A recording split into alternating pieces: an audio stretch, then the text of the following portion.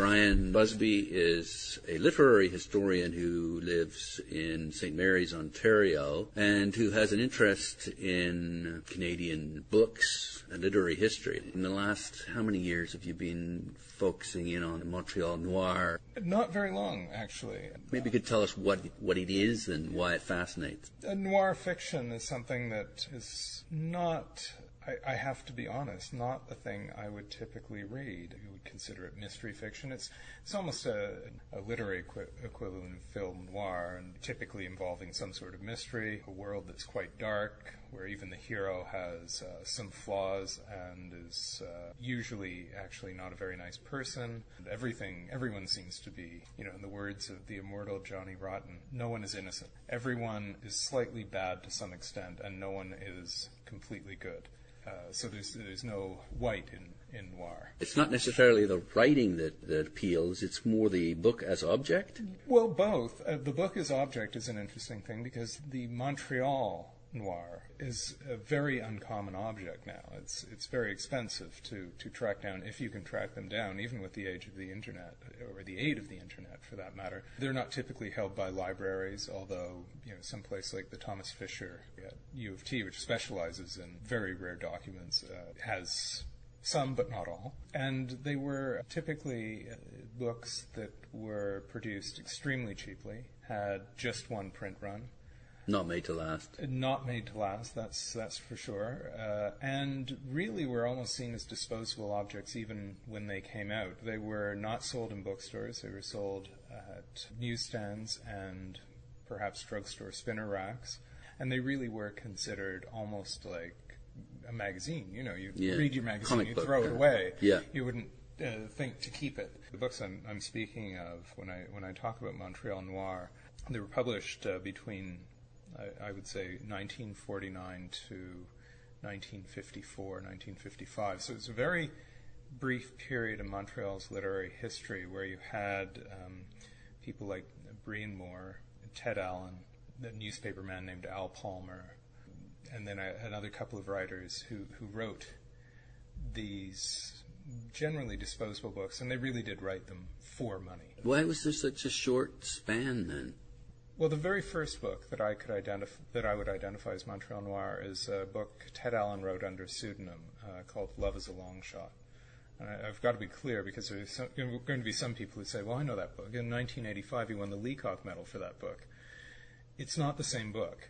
He recycles a lot of the material, including the title, which is a very good title. The 1984 Leacock winner is light, and it's about these Montreal criminals who are kind of lovable types. They're rogues, they're bad boys, but they've got hearts of gold, and it takes place, for the most part, in a cigar store that is a front for a bookie joint. This is the 84 or the original? This is the 84. Now, the original takes place in a cigar store that's a front for a bookie joint as well. But it's incredibly dark. I won't describe the scene, but I think it has one of the most disturbing scenes in Canadian literature. I'm not even sure if I've read a more disturbing scene than what's in that book. So there's something intriguing. Of course, you have to go find the book now. Right. But my question was, why such a short span? Okay, well, with Love is a Long Shot, it was published by a company called Newsstand Library. They did a lot of these books, and it was easy money. You just churn it out. And that company burnt to the ground after a few years. Based in Montreal?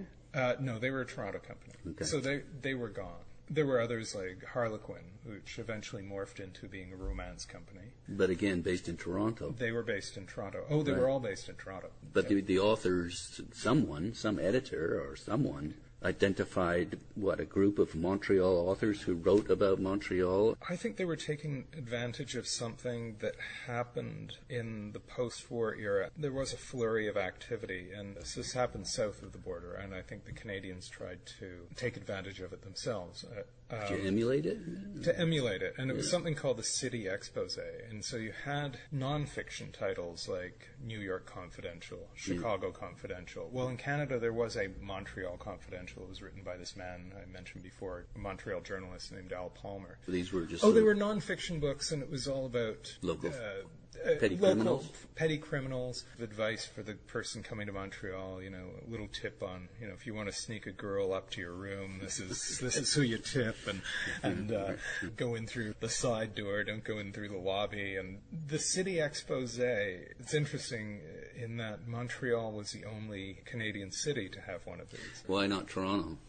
Well, I think Toronto is a different city. It's like cleaner or more proper, or well, I think anyone who's read William Weintraub's City Unique about Montreal knows that it was known as an open city, that there was a lot of booze, and there were a lot of drugs too. There were a lot of brothels, and it was very much open until, say, the late 50s, when Jean Drapeau was really on the rise, and things changed. But it had a reputation like that even in New York. I mean, it's as weird as it seems. People from New York would come to Montreal to have a good time. I mean, granted, you didn't have to worry about running into anyone on the street whom you knew, but also it was a city where there was a lot of gambling, and these books capture that world. North America's Babylon. Yeah, and so I think one of the interesting things is, even though there are some noirish type books that were written by Torontonians, I can only think of one that's actually set in Toronto. It's a book called The Door Between by Neil Perrin. That was a nom de plume, and I can't remember his real name. It's actually one of my favorite kind of pulp novels that came out of Canada. It's just so odd on so many levels. I've written about it on my blog. I often think that the author might have been working through some issues because it just seems so strange. But the thing I was going to say about the Montreal ones is, you have, of course, Love is a Long Shot beginning, but then a few months later you have the second one that I identify as Montreal Noir, and it's a book called Sugar Puss on Dorchester Street by Al Palmer. And then you have others like The House on Craig Street, The Body on Mount Royal, Crime on Côte de Neige, Murder over Dorval. Montreal is always in the titles, and yet with the Torontonians, they would never put Toronto in the title or anything relating to Toronto in the title. And as I say, they were playing to, I think, an American market. And I think that's also why you stopped seeing these books written about Montreal. Because of Drapeau? It wasn't necessarily Drapeau. I think the Canadian paperback houses, there became fewer of them. It just maybe wasn't economical for them anymore? Well, it got to the point where you wanted to write for the Americans, which would offer bigger money. And so you had somebody like Brian Moore who set his first two novels in Montreal. And then when I say his first two novels, they really were his first two novels. They preceded Judith Hearn. Those were set in Montreal. And then after that, all the writing he did 5 more pulp novels, were all for New York publishers. Interestingly, they weren't set in the States, a country he hadn't lived in to that point. They were set in places he'd been, like Majorca or Paris, or there's one called Murder in Majorca. What intrigues me about these is we are talking about a time in Canadian literary history where very, very few Canadian novels were being published every year. And many of the ones that were by people like Thomas B. Costain. So maybe it would be a historical novel set in Canada, or maybe it was set in the Middle Ages in Europe. So I guess what I'm saying is that there's very little in the fiction of that time that captures Montreal as it was at the time the author was writing it. So it has historical relevance. I think it does. Okay. I think it does. It captures a Montreal that somebody like Hugh MacLennan didn't really pay too much attention to, or Gwendolyn Graham in Earth and High Heaven.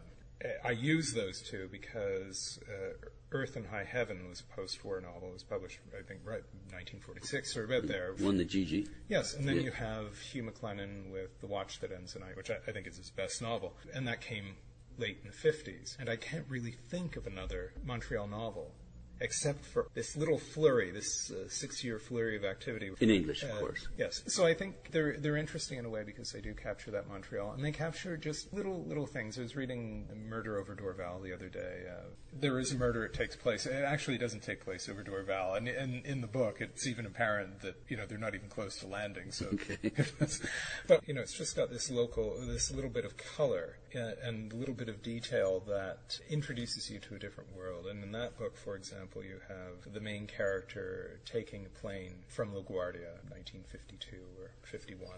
It's all about, the process he went through to check in, how the man who's in charge of checking him in really has nothing else to do, and there are only about 12 people on the flight anyway. It's this very leisure world, and him saying things like, now when you get to Dorval, will you be taking the airline car into town? The idea that there is this little service, I had no idea. The content is obviously something that's of interest. It is, but it's really, it's that and the setting, Sugar Puss on Dorchester Street.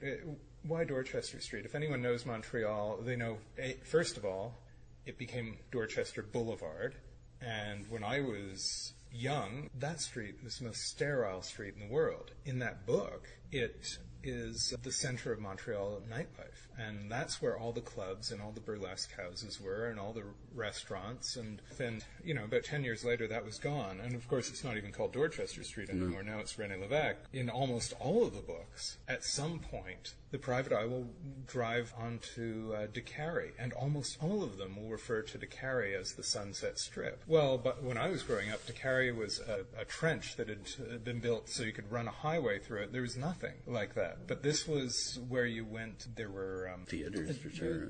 Lots of. There were bars and restaurants and gambling houses that were all built in this kind of American roadhouse style, and some were a lot nicer than others. And you get these descriptions of a Montreal that vanished and is not in the fiction, as I say, of Hugh MacLennan or more mainstream. Richler was writing about a different Montreal too. His Montreal was the downtown and definitely around the Main and 50s. What about as object? Bodice-ripping covers. That's obviously appealing. It is in a way. I mean, it's appealing and it's disturbing at the same time.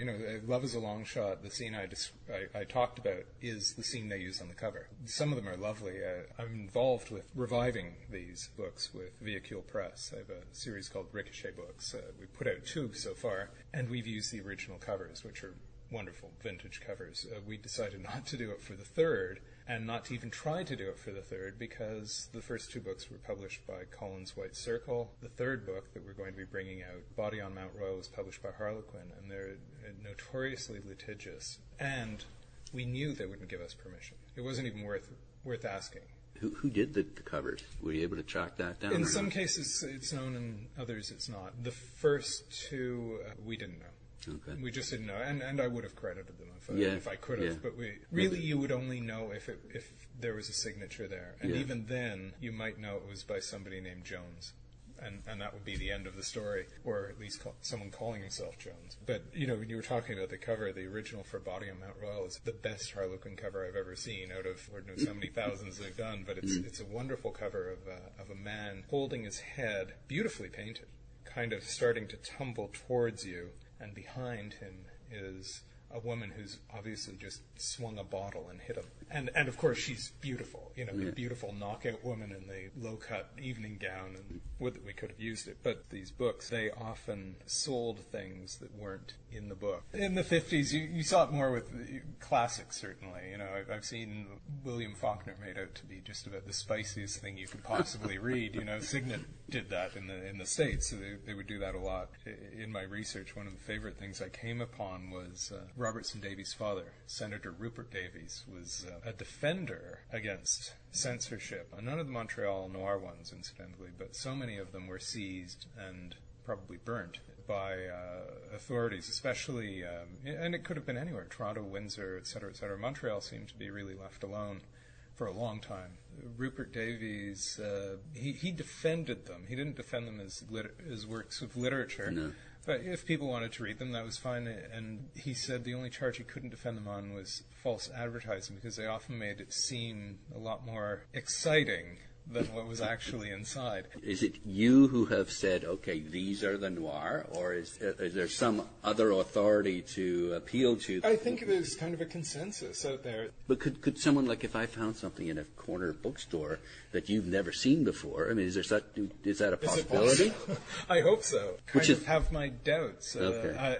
I don't, not because I'm blowing my own horn. It's just I've I've really scoured it, and so have other people. Okay. And the wonderful thing about that world, being introduced to people like Jim Fitzpatrick in Dartmouth, who's been doing all sorts of work on Canadian paperback imprints. Jim's a collector of these books to begin with, and he has put together comprehensive bibliographies of every publisher. So really, I think the only way we could ever find anything more is if we learned not only that a title existed that we didn't know existed, but a publisher existed whom we didn't know existed. It's kind of a sad world in a way for Jim, I find. He's done too good a job. He's come to the point where it's a finite world. He's been collecting for years, so now his collection is complete. All he can do is, see if maybe this one's going to be in better shape. Really, you're down to collecting for condition, and even that's getting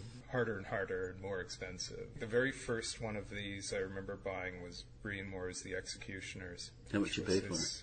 I paid $3 for it. This is in the 80s. I found it, oddly, across from there's a bookstore across from the Montreal Gazette where Brian Moore was a copy editor. Not in that building, but I still thought it was a funny connection. I was thrilled to find it, especially in the days before the internet. You just relied on chance and maybe a catalog. But so what about today's collector, these 9 books? Is it an impossible task to No, I think you can still do it. It's an impossible task to get them for a decent price. What do you mean by decent? Oh, what's that old thing? What are you looking for, sir? I'm looking for a $1,000 book at a $10 price. Yeah. It depends on the book. I've found that generally now these 9 will begin at the low end will be $25, and that's for maybe a very specific title. At the high end, well, there's some people who will charge $350 for Redhead, which was Brian Moore's first book. We're getting up there, but it's not. It's not. I'm actually a bit surprised. I thought it would be.